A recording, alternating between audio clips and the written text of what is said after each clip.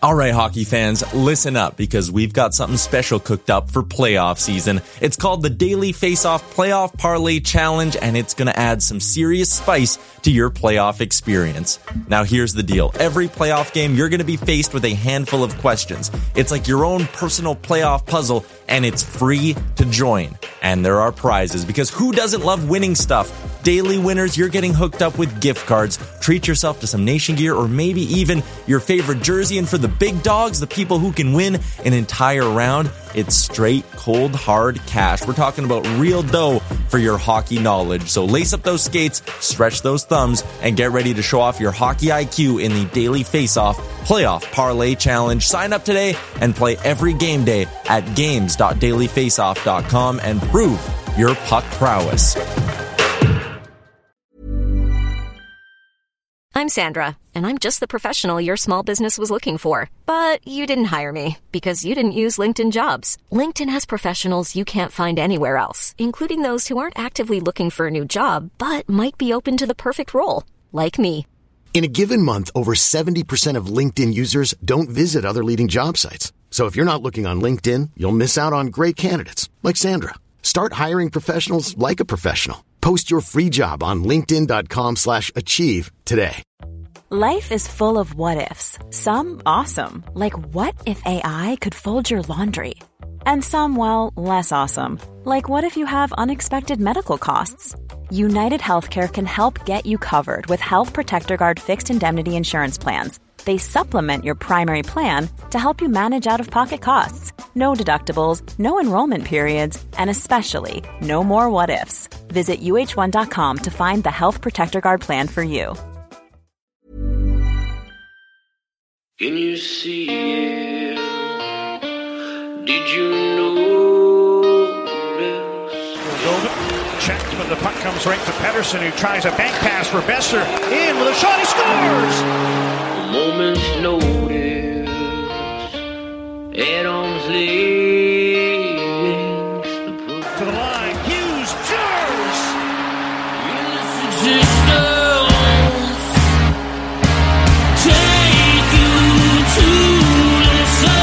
First career NHL goal. Quinn Hughes makes it 1-0.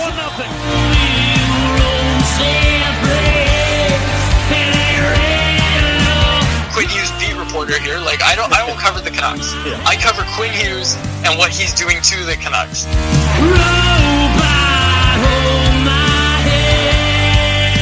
Just wave the guy and get Demko involved. I wanted them in Valentine's Day. Wow. We should do a radio show together. Right on. I want to fist bump you right now. Burrow steals, cutting in, shoots, scores!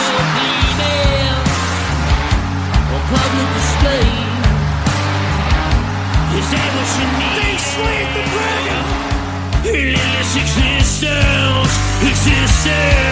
Don't waste all the good stuff on the off-air. Let's go.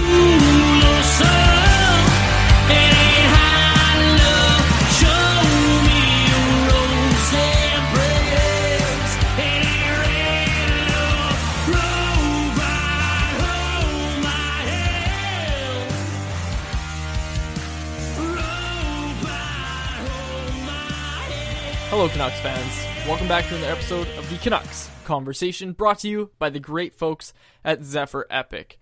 My name is David Quadrelli. I am joined, as always, by the man who built the place, Chris Faber. Chris, I would ask how you're doing, as I always do, but I do know that neither of us are really doing well, given the events today, how everything unfolded with TSN 1040. Chris, I'll let you kind of go off here a little bit, just kind of explain to people who maybe haven't heard about it yet just what exactly happened to TSN 1040 this morning. Yeah, so I guess if we just want to go from the very start, it happened at about 9 o'clock this morning when the news came in that TSN 1040, the Team 1040, the 1040 AM station that, you know, sports fans in Vancouver have been tuning into for 20 years. There's been some absolutely legendary moments on that station. I've tuned into it, you know, religiously over the past 5 or 6 years or so, I'd have to say. And today there was news just after 9 o'clock that came down that the whole station was getting shut down. Then we later found out it was turning into a comedy station on Friday.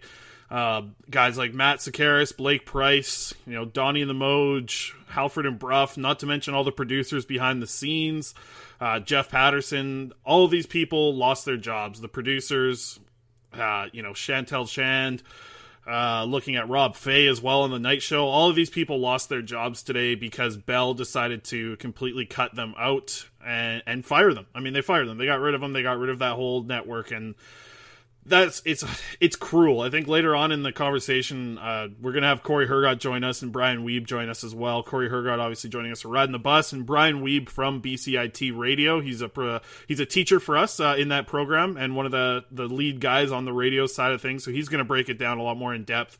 I think we're just going to give the emotional side of it because it was just brutal news to see that today. Like, it feels like a dream almost. Like, it feels like it isn't real that 1040 is literally just no more at this point.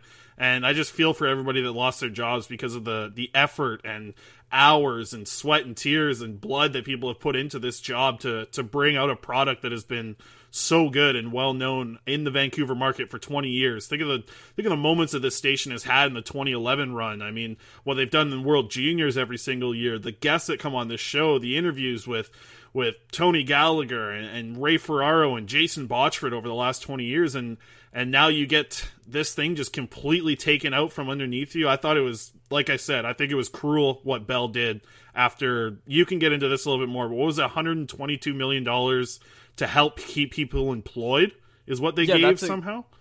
That was a government subsidy of $122 million.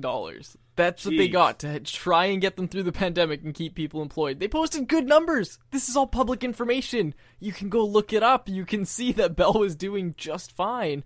And it's a shame because if you're gonna shut down the station, okay, and let's just remember this station has been around as long as I've been alive, Chris.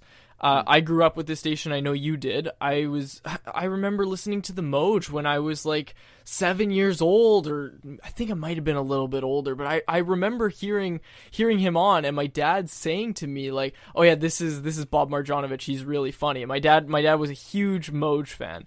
And like I remember that, and I like grew up with that, and obviously Don Taylor goes without saying, seeing him on Sportsnet Connected for so long, and then having him move to the radio side, and so many other talented individuals. Like, the list just goes on, but that's kind of like, that's kind of why I was so shocked, because it was like I grew up with these guys and I grew up with this station, and now it's gone. And I think the thing that kind of surprises you the most, Chris, is that after such a successful run in this city and in this market, and being so driven by the fans, interactive, it was a station that a lot of people listened to, and it was a station that a lot of people texted into and felt their voices were heard by with the hosts. So what shocks me is if you're going to do this, I think there's a right way to do it and a wrong way. And I think there's multiple right ways, but if there was one wrong way, Bell nailed it today, didn't they? They took over the mics at 9 a.m. The producers and the hosts had no idea what was going on.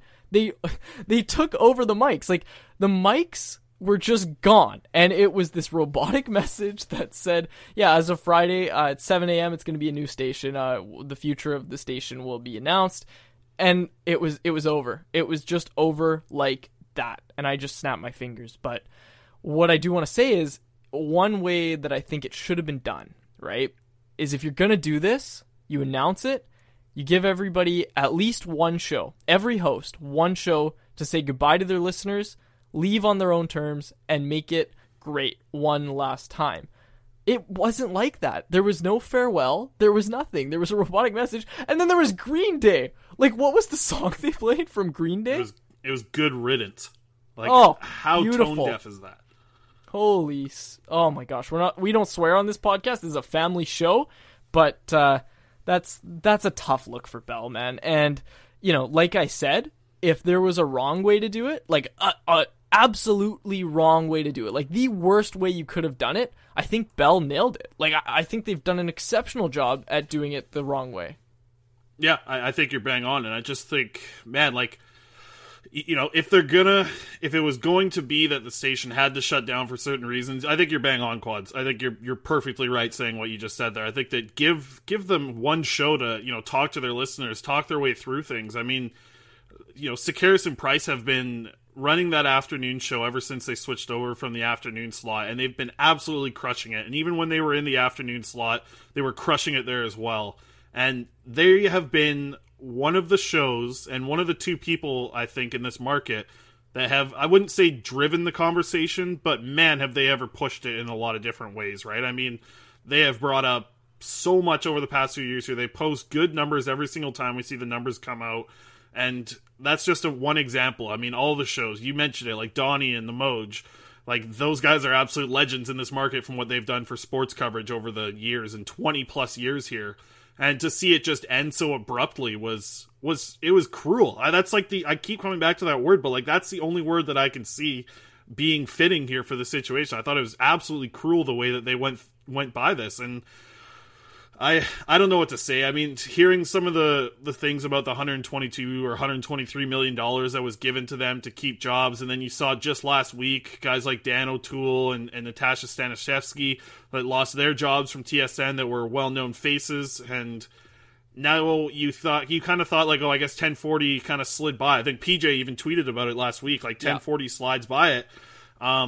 And then you just have this come down. It was an absolute hammer, I think, and it just shocked everyone on this Tuesday morning. And I don't know, like I don't really have much to say on the whole situation because I just think it's disgusting. I think it's absolutely disgusting what the company Bell has done to these employees after doing Bell Let's Talk Day within 10 days since we've had Bell Let's Talk Day, a day where mental health is something that they want to talk so much about, and now you're going to take hundreds, if not thousands of people, I'm sure, looking at the firings and layoffs that they've done over the past little bit.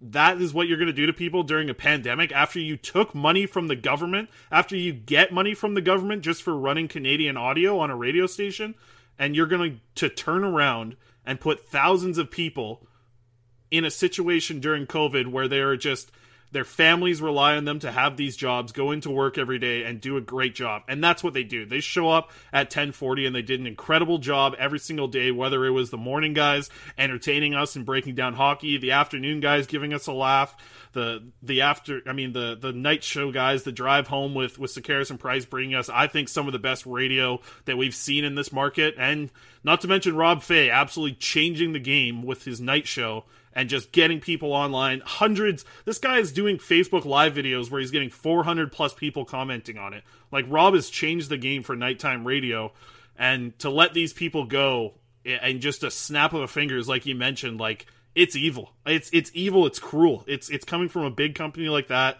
and it's disgusting. I hated seeing everything this morning about it.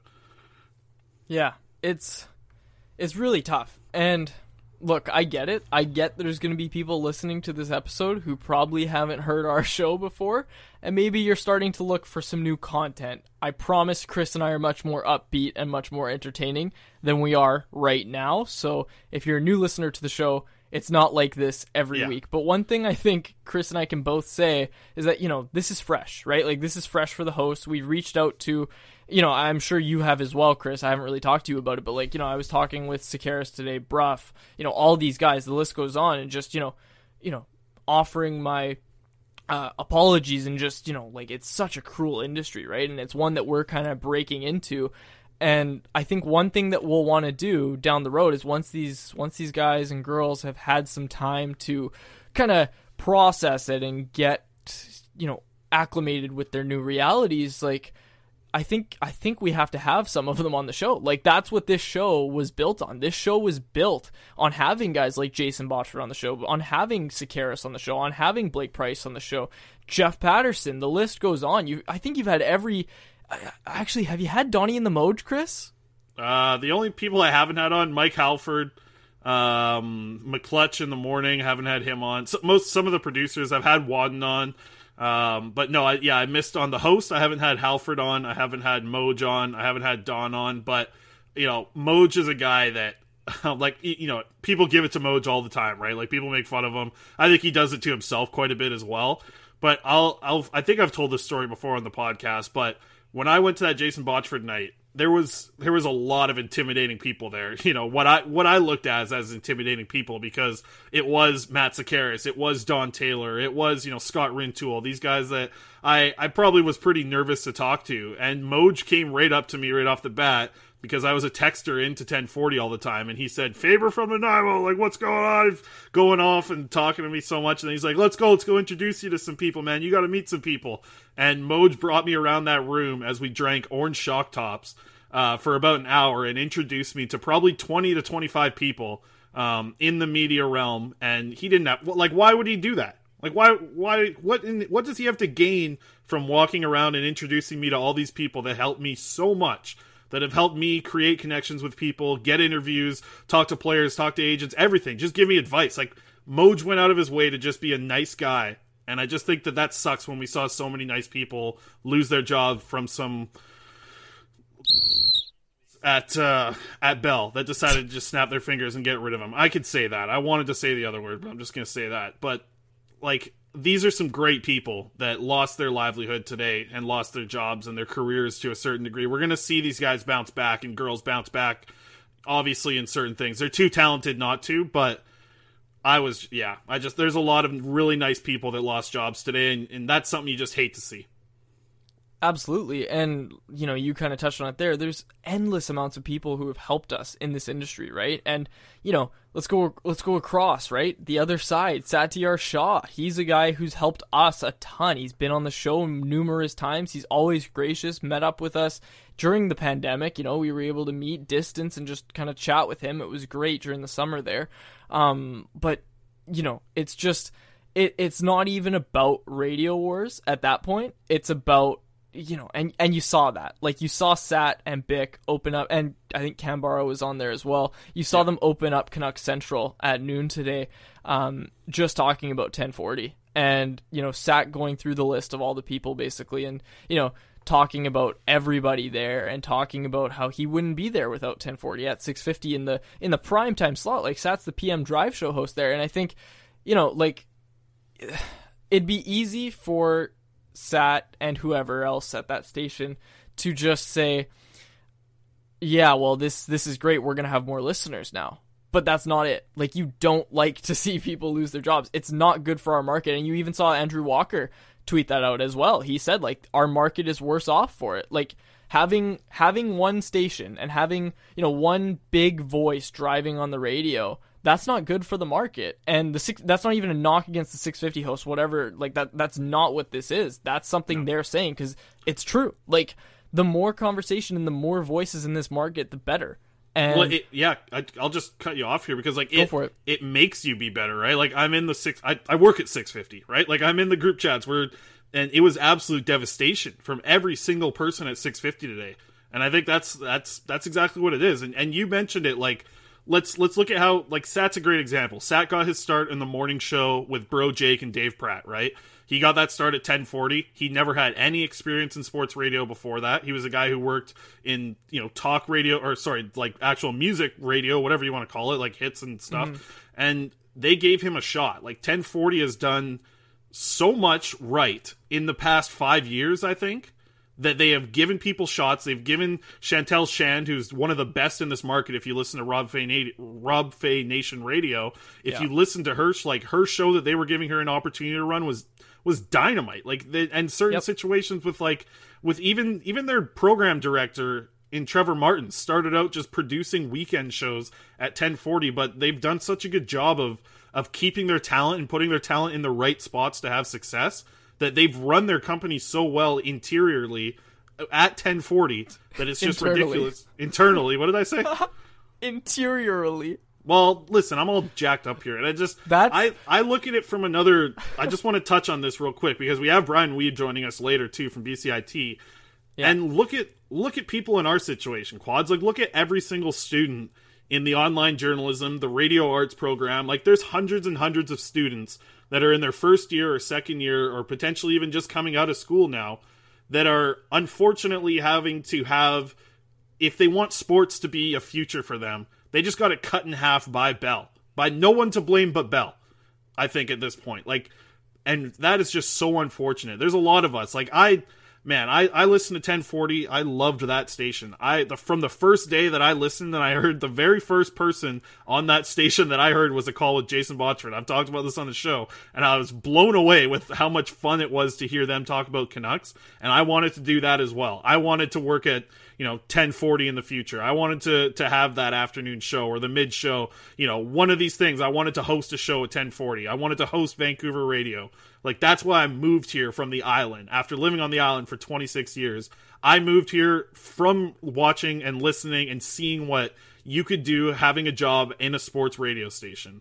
And I just find it so unfortunate for so many students in the exact same situation that you and I are in, or just a year and ahead of us. Like, it doesn't just affect the people that are working here. It affects everybody around it too. And I think for it to happen so swiftly was just, I'm coming back to it. It was just cruel. It was cruel and disgusting what they did. Yeah, it's unfortunate for sure. And it's like, we rag on Bell, absolutely, and we should, but it is the nature of the industry. And that's something Brian's going to talk about. It's really unfortunate. I hate the way they handled it. Like, I get if you have to shut the station down, whatever. Sure. Like, that's a corporate decision, whatever. I personally have a huge problem with the way they did it. It just seemed, it just seemed disrespectful. And I think, we are very lucky on this show, Chris, to, maybe one day you'll cut my mic when I'm talking about goalies for too long, but it's nice that we don't have to kind of report to anybody above us, right? And, that's something we're gracious for sure. And again, it's a funny time to plug this, but our Patreon, we have, this is just to our Patreon subscribers. You have no idea, especially on a day like today, how much we appreciate you giving us your money every month to get bonus content and hear us talk about hockey and, nice little giveaways too. But you have absolutely no idea what that means to us and how much it helps us produce this show. It just, podcasts are the way of the future, but man, there's a lot of podcasts and there's not a ton of money and sponsorships to go around. So we really appreciate all of you. Yeah, the Patreon people are the best people, and to extend to that, the sponsors of this show, whether it be Oddshark, whether it be Zephyr Epic, whether it be Parallel, or the people at Labatt. Like, a big company like Labatt wants to help support what we're doing here at the Canucks Conversation. I find that great to see from a massive company that obviously doesn't find itself in the same level as what Bell's doing, but Labatt is a huge Canadian company. I don't know, might even be American, to be honest. I'm pretty sure it's Canadian. But what Labatt is, that's not great for the sponsor. But, like, the fact that a company that big is just coming down to support us, like, that's great to see from a massive company that makes millions, if not billions of dollars. So, appreciate everybody. Appreciate the $5 donors, the $1.69 donors, nice. The $10 hero tier donors. I mean, everybody that's helped us support, because I think you're right, Quads. Like, to take a step back and look at where we are, like, this is a scary thing to get into. I think, to get into radio or whatever we want to do with producing content in sports. Like, I think JD Burke had a really good post on Instagram about it. Like, unfortunately, we don't do this to get into it for the money. I mean, I just heard I left a job at the mill where I was living very comfortably, making good money. I was high up in the union doing some very exciting things. I thought that's a job I could have been wealthy my whole life if I stayed there and worked. They just signed an 8-year contract with their union now. And congratulations to the folks at Western Forest Products, Ladysmith. I know there are some listeners as well on that 8-year deal, but like, I left that place to come here and talk sports because I'm so passionate about it. Like, I love doing this, and to see that it can be taken away from you in a snap of a finger, I hate it, man. I really hated seeing all that today, and I felt for the people. And you guys will hear it as well. I talked with Cory Hergott, just me and him about it, and you'll hear Cory. I mean, the way that Cory talks about things with Jeff. I mean, it was emotional. It was an emotional conversation that we'll hear after the break here, but that's all I really got to say on it. I think for people that are, regular listeners to the show, thanks for listening to us rant for, I guess the full hour here is what you're going to get in total. But we'll be back with Canucks talk on Saturday. We'll definitely have a lot to wrap up. Vasily Podkolzin's back in action, so you got that prospect report. But I guess thank you for listening to us on this podcast form. If you're a first-time listener, it's going to turn into Canucks talk on Saturday, but we had to do this episode. So that's it for me, Quads. I guess I'll get to editing this episode, so I'll leave it to you for the final word before we throw to Cory. No, I think you put it best, man. It's a sad day for this market and this city, and it's an even sadder day for everybody trying to get into the sports media industry. So, for Chris Faber, my name is David Quadrelli. Here are some ads, followed by Cory Hergott with Riding the Bus, Brian Wiebe, our BCIT instructor. Thanks again for joining us, Brian. And then we'll close out after all that. You are listening to the Canucks Conversation. Zephyr Epic is Canada's source for trading card, games, and sports cards. They ship free anywhere in Canada on orders over $50, and you can use promo code HOCKEYSEASON with a capital H and a capital S, all one word, Hockey Season, to get $5 off your order exclusively for Canucks Conversation podcast listeners. Be sure to join them live on Twitch for epic case break openings. Follow them on Twitter and Instagram and Facebook at Zephyr Epic, ZEPHYR, Epic, on all platforms. Do you ever have a long work day where you just forget to hit the liquor store on the way home and then you got no beer for your game? Well, problem solved, folks. Same day delivery now from the folks at Parallel 49 Beer.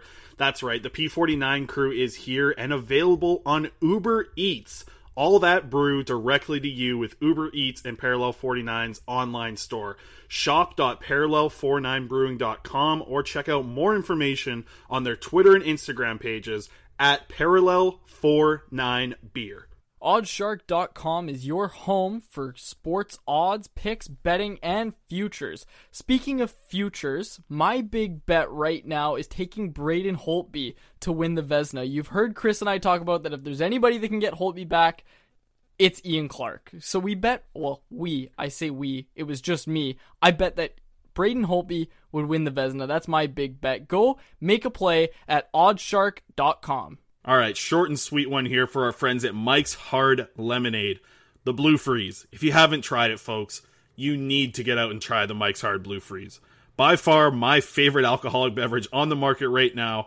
If you're going to just enjoy a few drinks at a game, or it's a Saturday night and you got a Zoom party with some of your friends, take yourself down to the BC liquor store, or your local liquor store, wherever you get drinks. Pick up some Mike's Hard Blue Freeze, the best, tastiest drink on the market right now.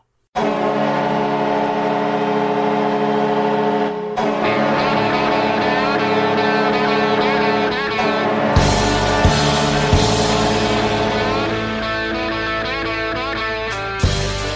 ice, got it forward, nice move, McEwen into the goal, and he scores! What a play by Zach McEwen, who draws the Comets to within one. A little shimmy shake.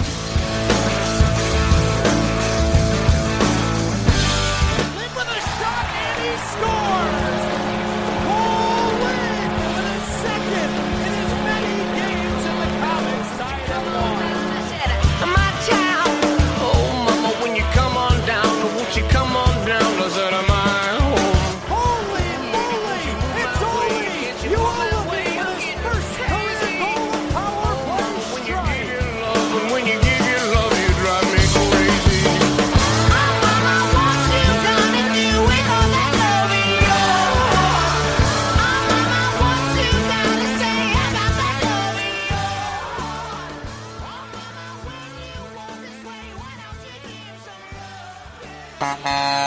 All right, guys, joining me now, it is time for the Riding the Bus segment with Cory Hergott. That's right, our returning back for a second week. All season long, we're going to get Cory back for the midweek shows. Cory, first off, how you doing today? It's been some tough news that we woke up to this morning about TSN 1040. It's kind of been the theme of the episode, and I just wanted to maybe get your thoughts on what TSN 1040 has meant to you, maybe as a listener first, but then as a contributor later on. Well, see, for me, Chris, I'm not even going to call it TSN 1040. Team 1040 for me goes back to Sports Page. I'm pushing 50 here, right? So I go back to Paul Carson and Barry McDonald and Don Taylor and Dave Randorf and those guys on Sports Page. And then when that shut down, Paul Carson got Team 1040 going, and you know, that was the very first all sports station that I ever listened to, the only one that I ever really had any interest in listening to back then. And for me, it was any job I was doing, usually had that playing in the background. You want to be catching up on all your information all the time.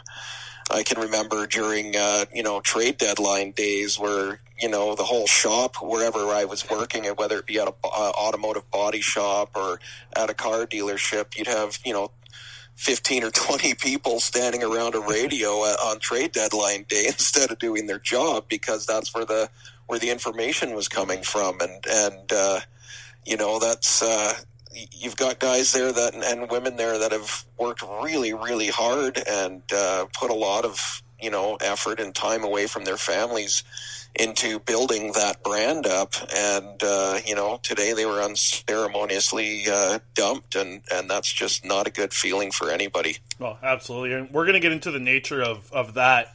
I mean, we're going to try and get some explanations from Brian Wiebe, who's going to join us from BCIT Radio to kind of break down the situation later in the episode. But, I mean, it's so tough to see. Like, I'm in the same boat as you. I'm not pushing 50. I'm not a grandpa, Cory, but I've been listening to TSN, Team 1040 for quite a long time.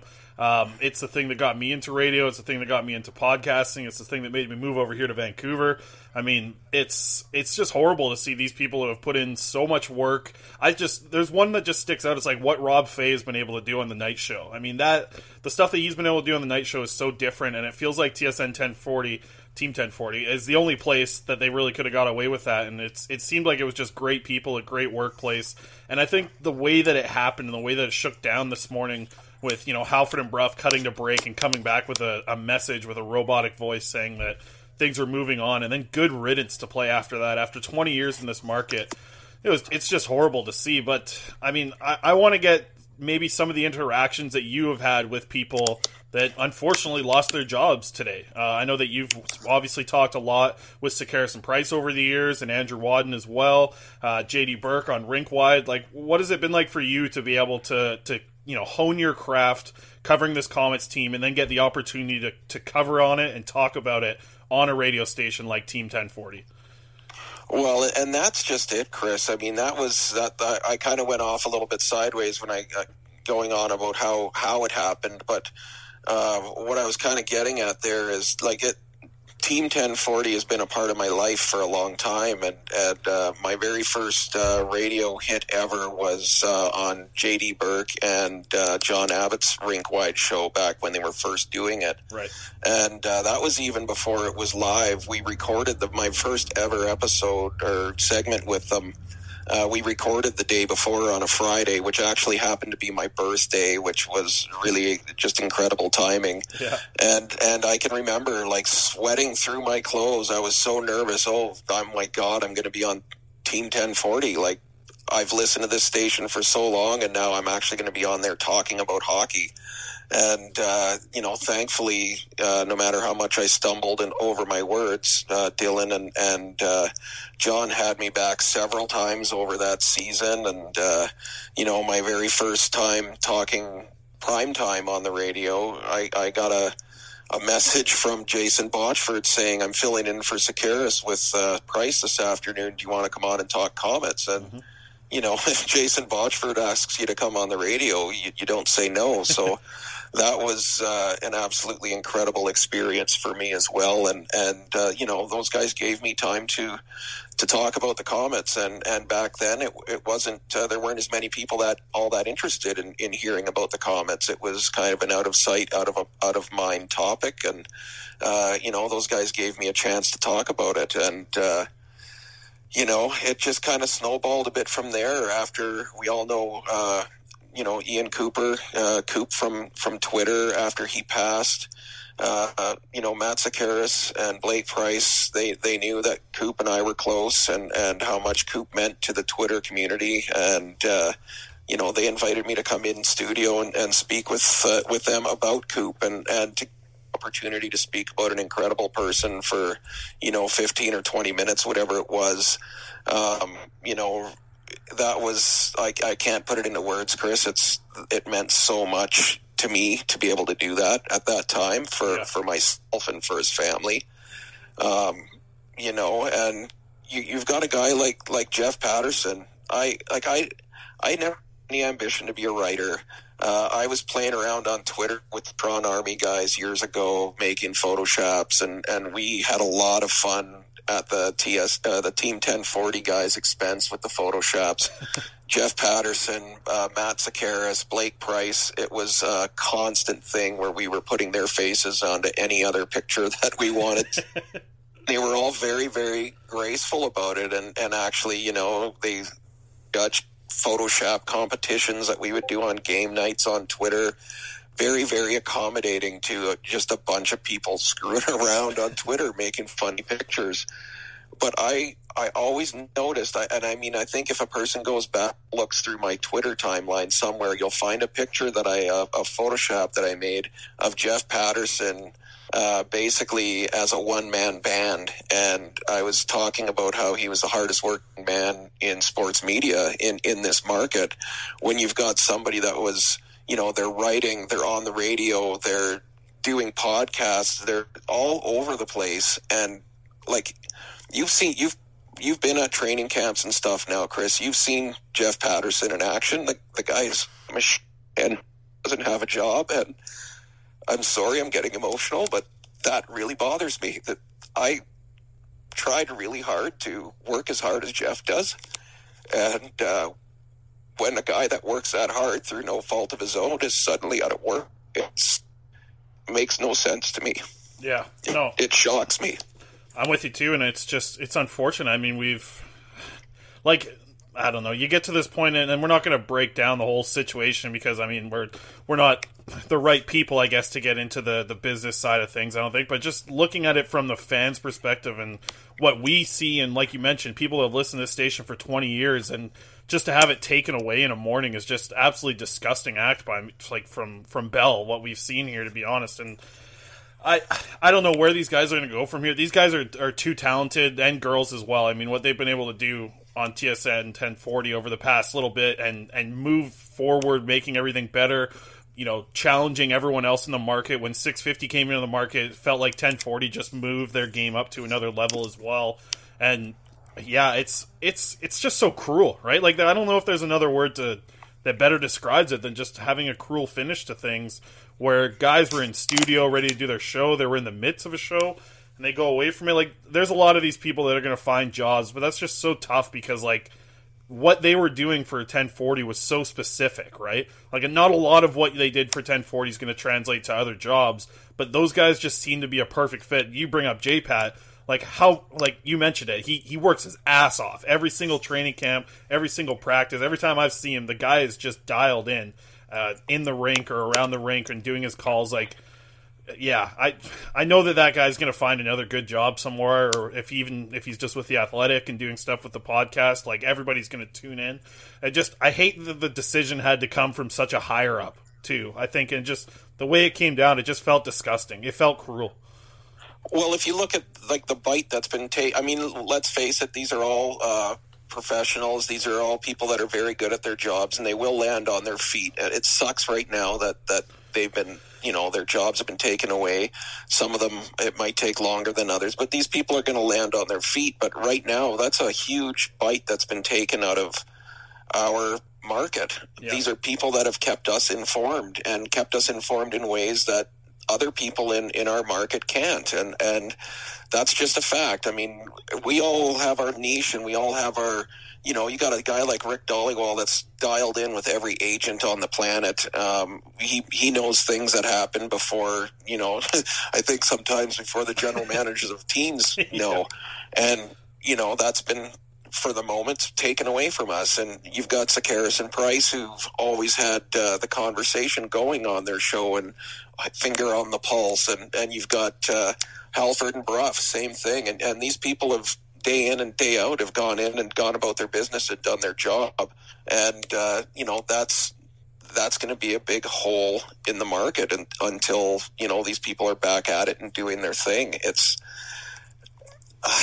I was just absolutely disgusted when I heard how it happened, and that whole good riddance thing, that's as tone deaf as it gets. Yeah. I like whoever thought that was a good idea, should maybe be forfeiting their paycheck or their livelihood, because that's that's just so tone deaf. Yeah, it absolutely is. And yeah, we have a lot of conversation of that on this episode, but I would like to wrap up with some Comets talk, Cory.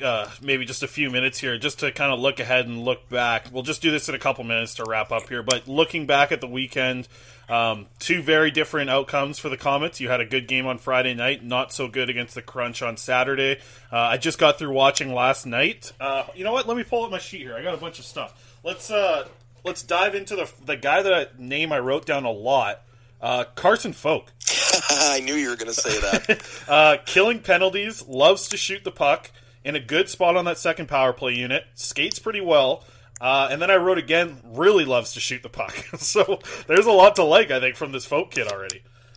Yeah, he had a couple of near goals in that game, and he had a really nice play right in the dying seconds that he almost set up a goal there, but what's his face there, Montembeault stood on his head and shut it down. But I've liked what I've seen from him so far. The biggest thing for me is it's nice that he's getting around the ice well and that he's shooting the puck. And I mean, he's got a pretty active stick that I noticed. He's been pretty good at disrupting plays and forcing turnovers.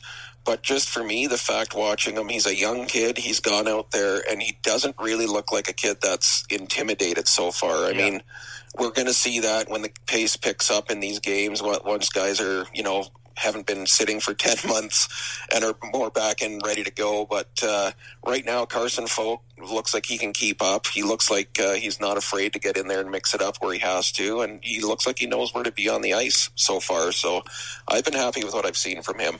Absolutely, and I'm going to just keep it to one more player next year, because I was listening to your hit with the K-Rock guys, and I heard them, they said, hey, Cory, can I get your opinion on Gadjevich, Wu, Lind, Berchi, and they ran off like 6 names in a row, and I was just thinking, oh man, how's Cory going to do this? And then he strung it together somehow on the show, so that was good. But I just want to ask about, we'll do 2 more players here. Jet Wu I found like a really interesting, the way that they're going to play him. I guess he's playing the right side, but they have a right shot guy on his left side, and Mitch Elliott, who we both know. Mitch Elliott's a guy who likes to move the puck a lot, likes to shoot the puck a lot.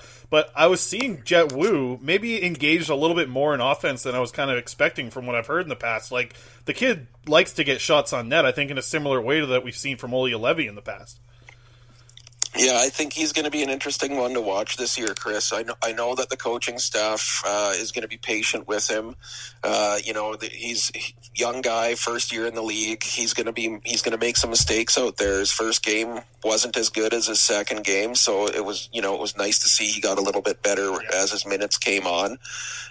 He didn't see power play time, right? It was just penalty kill for Wu.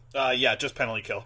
Yeah, so I was pretty sure on that. But, a guy we've heard so many times that Trent Cull doesn't like to play rookies, but here he's got Carson Folk and Will Lockwood and Jet Wu all on the penalty kill in their first minutes, basically, in the league.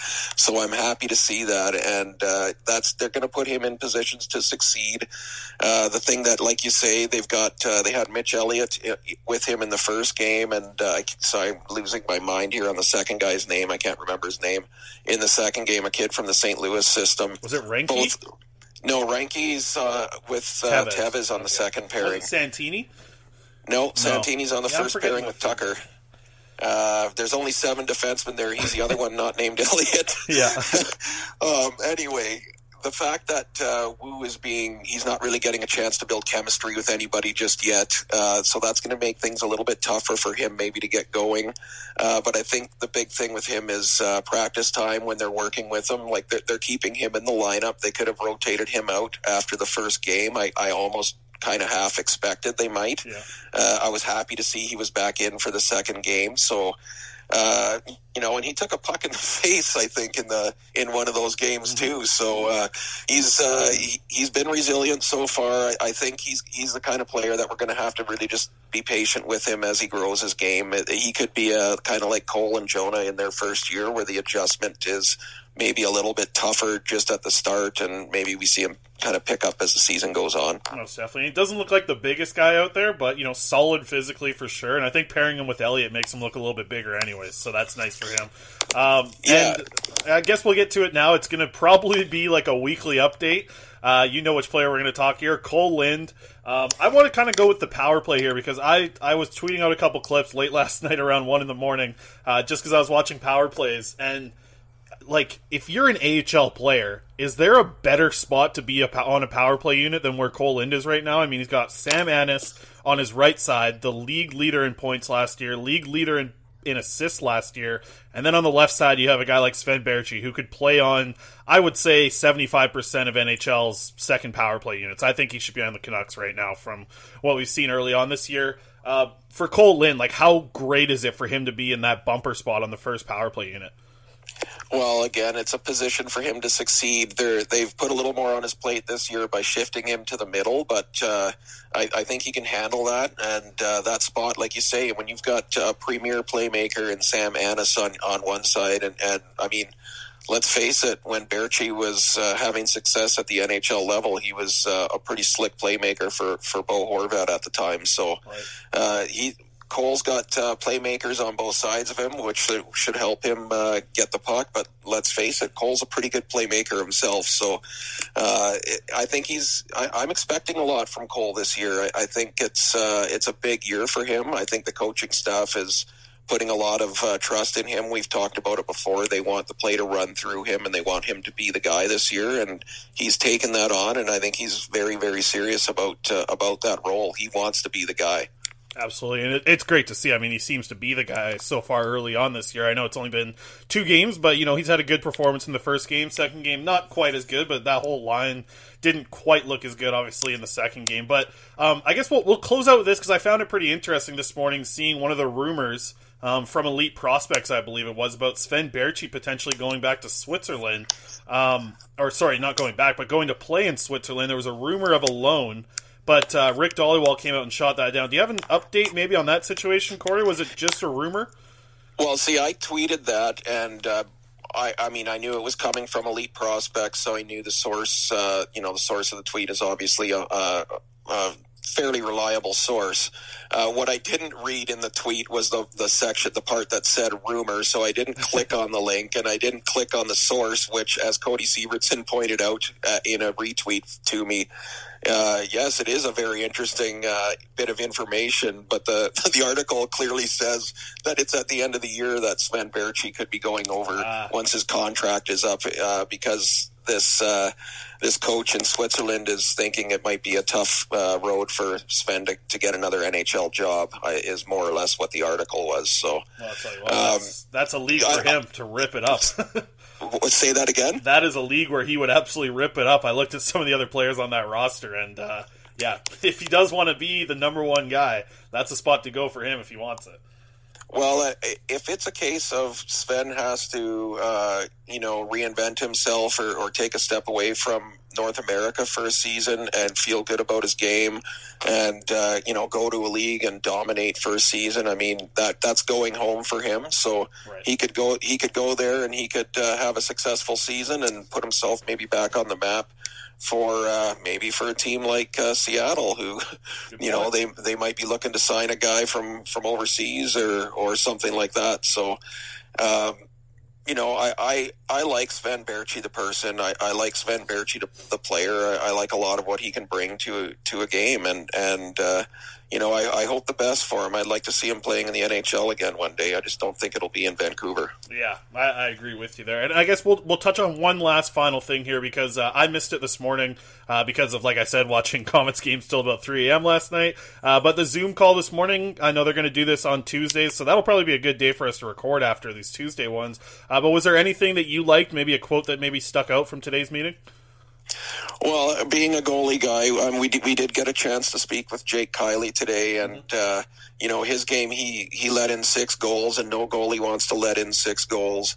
But as a guy who spent all of last year, save for a game and a half in the ECHL, and me being a guy that used to play goal, I know that goalies like to get a lot of shots early on in a season, early on in a game to kind of get you into a rhythm and get your mojo kind of going. I know that coaches don't like to see their team giving up a lot of shots, right. But I specifically asked Kylie if that kind of helped him out a little bit to get his season going, getting all those odd man rushes in that game that he played and the odd man opportunities and the shots that he faced. Like the Comets gave up some pretty high quality shots, and they're going to this year with such a young green-blue line. So I asked him about that, and he said, absolutely. The coaches don't like it, but as a goalie, you do like to, you get, if you can early on in the season when the team isn't playing well in front of you and, you're seeing odd man rushes 2-on-1s in a game and you can come up big and make that save.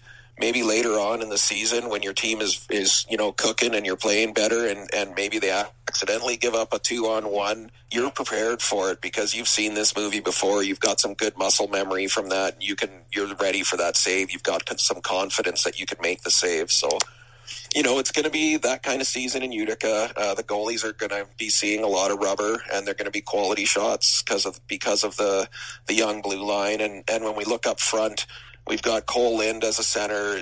This is his rookie year as a center, if you want to call it that, at the pro level. Yep. Lucas Yashik is a winger turned to a centerman. He doesn't have a ton of experience there. Carson Folk is the third center on that team, and he's a rookie who he's got 2 games of pro experience.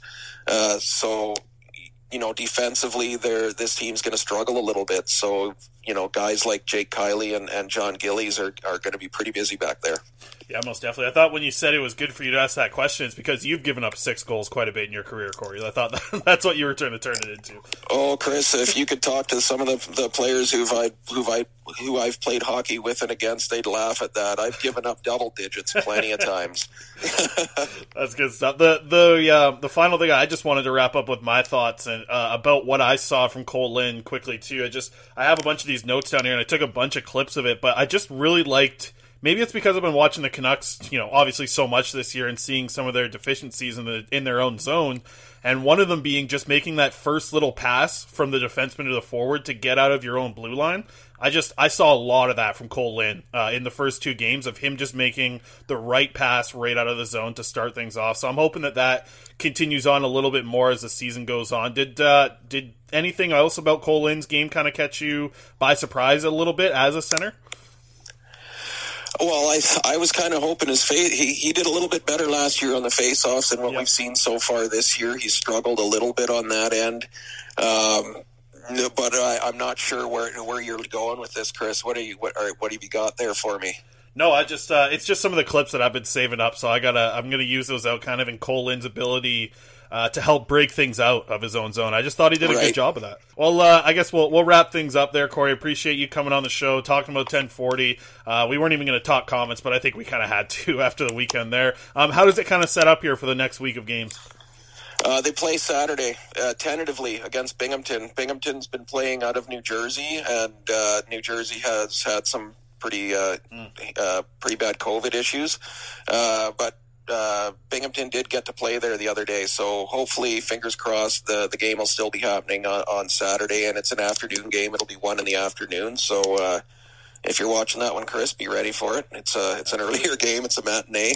Perfect. 1 in the afternoon our time. I should be clear on that. It's not Eastern. It's Pacific. Yeah. You'll have the Utica folks getting so mad at just you. the one game this week, and so it'll be a little bit briefer, a little more brief of a wrap up on Canucks Army this week. Awesome. Well, sounds good. We'll be chatting again next week. Hopefully we have a game to talk about then. Otherwise, it's going to be, I don't know, we'll maybe be really deep diving into these first 2 games of the year. But thanks for doing this, Cory. We'll chat again next week. Sounds good, Chris. All right, guys, and joining us now to close out the episode, I believe he's our favorite teacher at BCIT. Also from BCIT Radio, Brian Wiebe of the BCHL Network, of course, as well. BCIHL Elite Prospects, pretty much anywhere with hockey in the name. He's probably working there. But he's our guy here to talk about the situation with TSN 1040.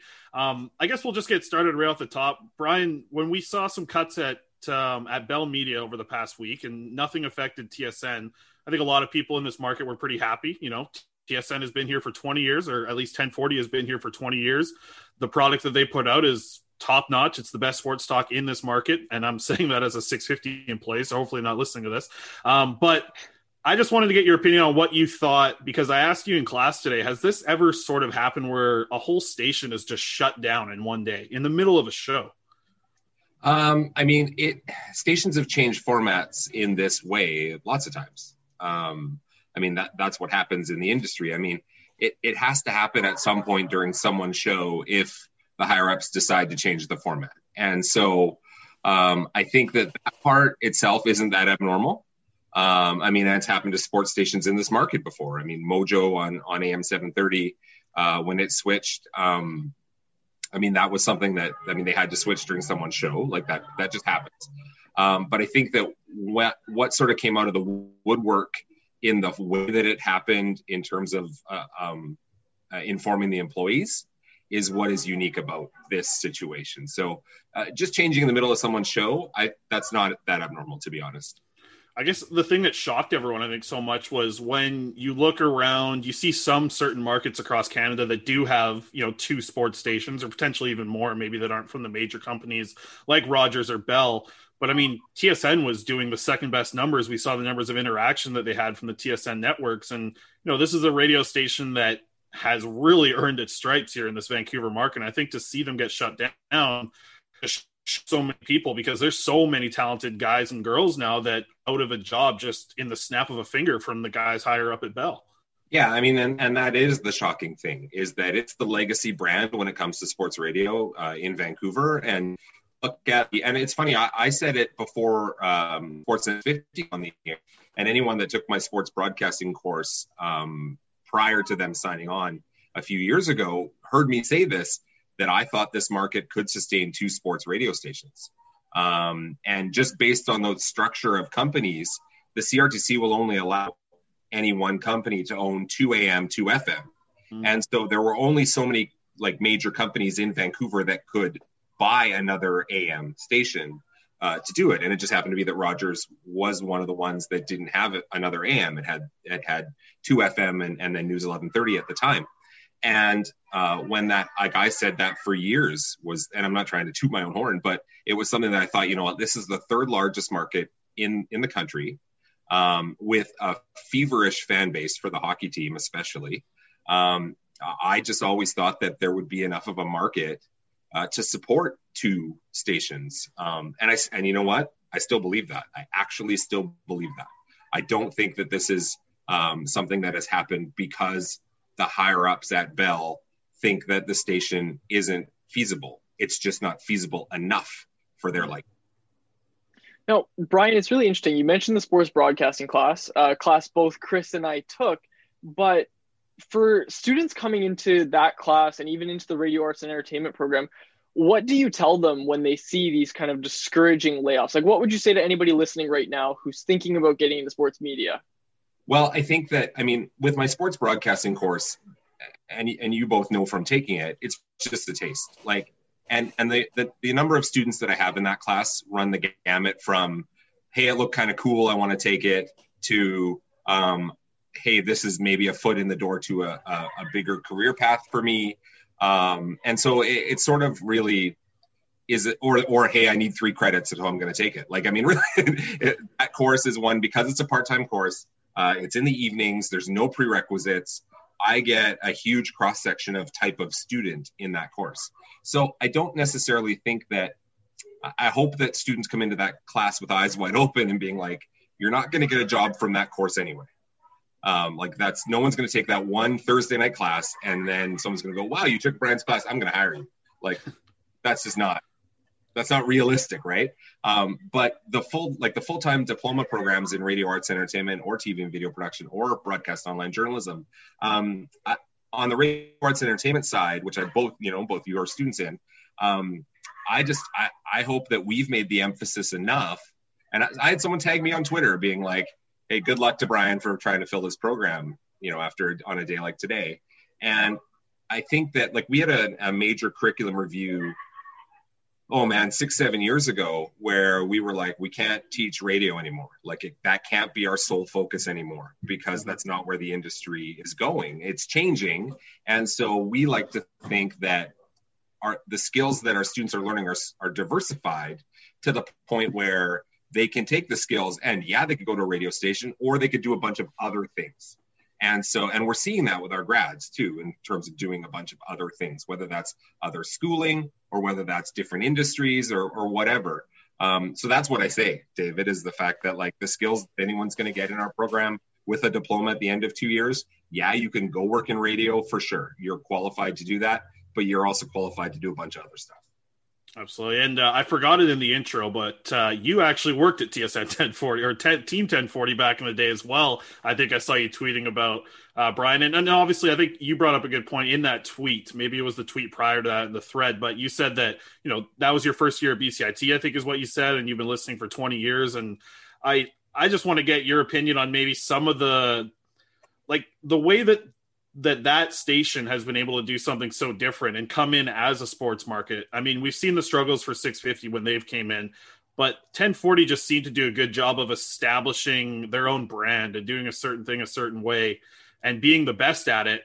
Just looking back at the 20 years now,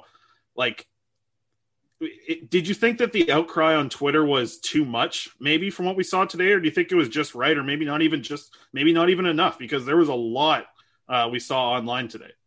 Well, keep in mind too that your Twitter feed and mine is in a vacuum, right? Like the fact is that we're following people that are likely listeners of 1040, or at least have an interest in sports media and sports in general.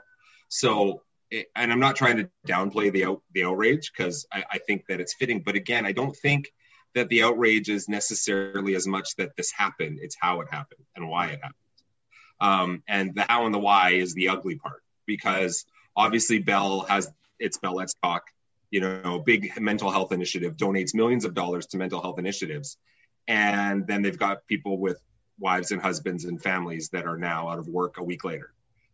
Just because, the company made almost $1 billion last year.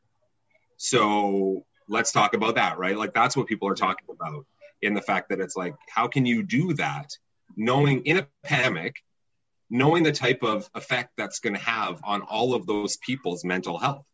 And then on top of that, you say you've got a half an hour to get your stuff and get out of the building.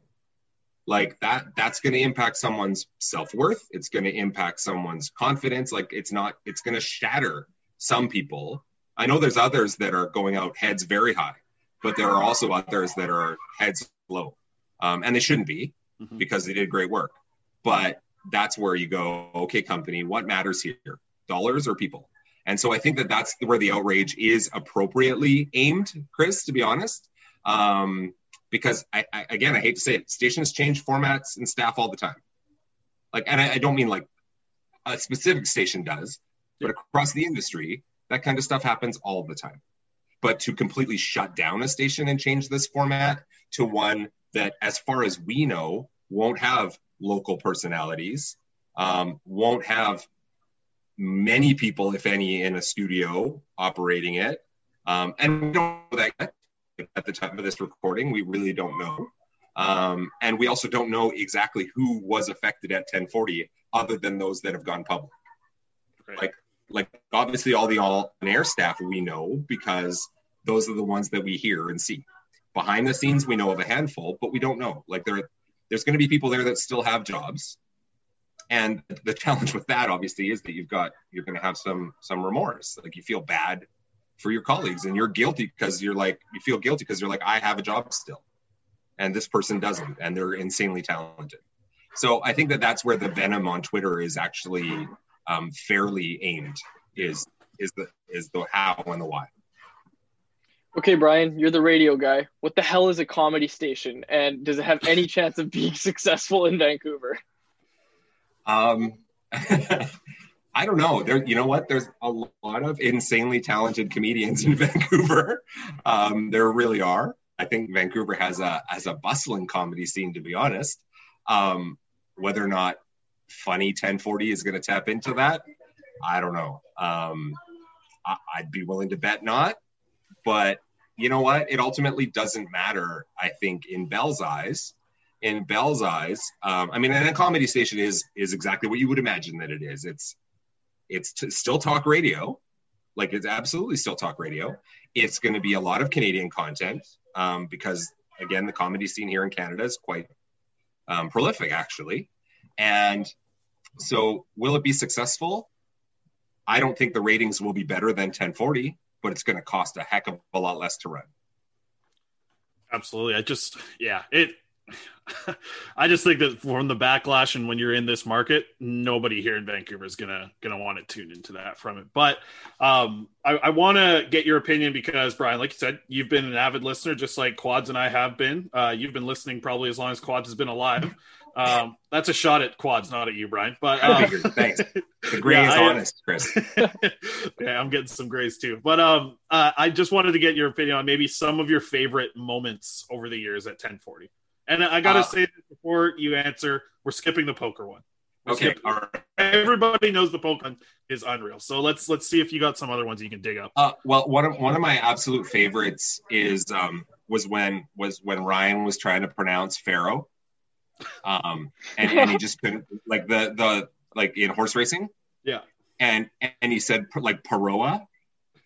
And like he like legitimately thought that was how it was pronounced. Like he was just looking at it and was like, no, that's Paroa.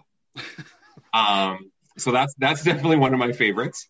I think I mean, outside of like, and I guess you're talking specifically about the personalities, because obviously through all the Canucks coverage, like there's insane, like the 2011 run was entirely on 1040, right? Right.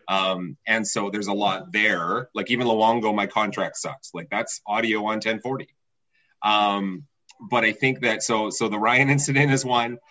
Jeff Patterson calling Sidney Crosby's golden goal is hilarious to me too, because they didn't have the radio rights. And so Jeff was in studio or probably down at Olympic Plaza or wherever hosting a show. And he's told this story before when he's come to my class. And so he was down at some other location and he's literally like watching the game on TV and describing what's happening, but he can't give like exact play-by-play because he's not calling the game. Right. So he's doing a talk show, but he's trying to describe what's happening in overtime against the US in the gold medal game. And then of course, Crosby scores, Jeff gets super excited. But it's like, it's not like, first off, how many people are actually listening to that on the radio and not the game? Right? Like if you're going to listen to anything on gold medal game, like that Sunday, you're going to listen to the game. You're not going to listen to Jeff hosting a show talking about the game. So that's one of my favorite moments too, which is kind of strange too, because CTV did have the rights. So, you know, the broadcaster in the building had the TV rights, but 1040 didn't have the radio rights. And so as a result, there's Jeff hosting this show.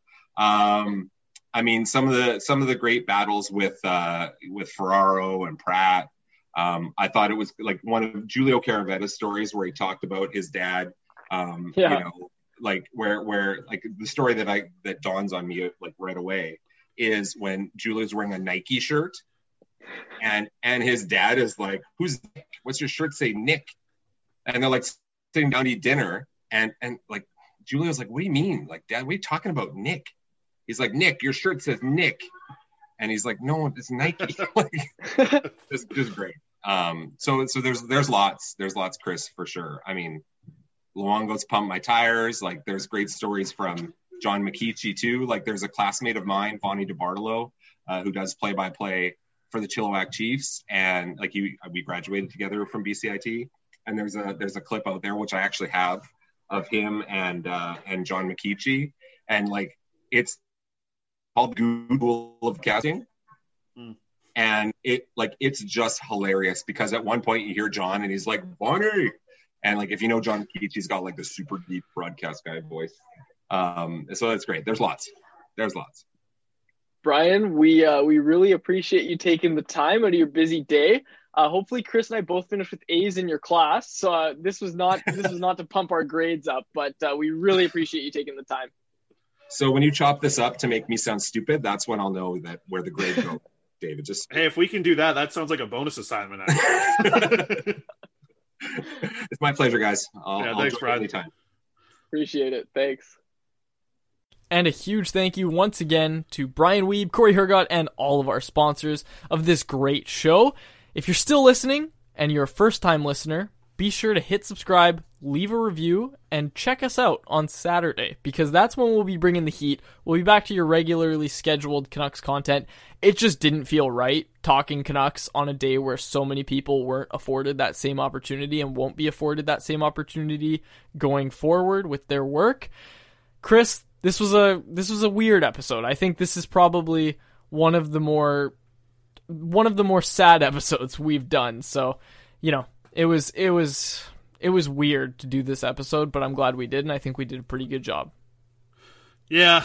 I mean, whatever the hand we were dealt here, and the hand that these people were dealt was a lot worse, but just getting the content out and talking about it was a little bit therapeutic for myself, I think, here. So yeah, appreciate you, taking the reins on this one and hosting this one, and we'll be back Saturday with, like you said, regularly scheduled programming, talking Canucks. So yeah, we'll move on from this. We'll obviously talk to our friends and other people around in the media that lost their jobs today. We'll keep in contact with them. I think a lot of people are sending their thoughts out to them on social media, and keep doing that. These people are in a tough spot right now, and I know from seeing some of the videos that they've posted, I think I just saw Jason Bruff's video, and these guys really appreciate all the support that we've seen on social media. So keep pumping that out. And I'm good here. We'll be back to hockey and Canucks talk on Saturday. So yeah, thanks for hosting, Quads. Absolutely, it's my pleasure whenever you let me host. You just keep doing that editing though, buddy. I really appreciate it. You want to edit? No, not a chance. I said you keep doing it. So for Chris Faber, my name is David Quadrelli. You have been listening to the Canucks Conversation. Hello, thank you for calling Thomas Drance.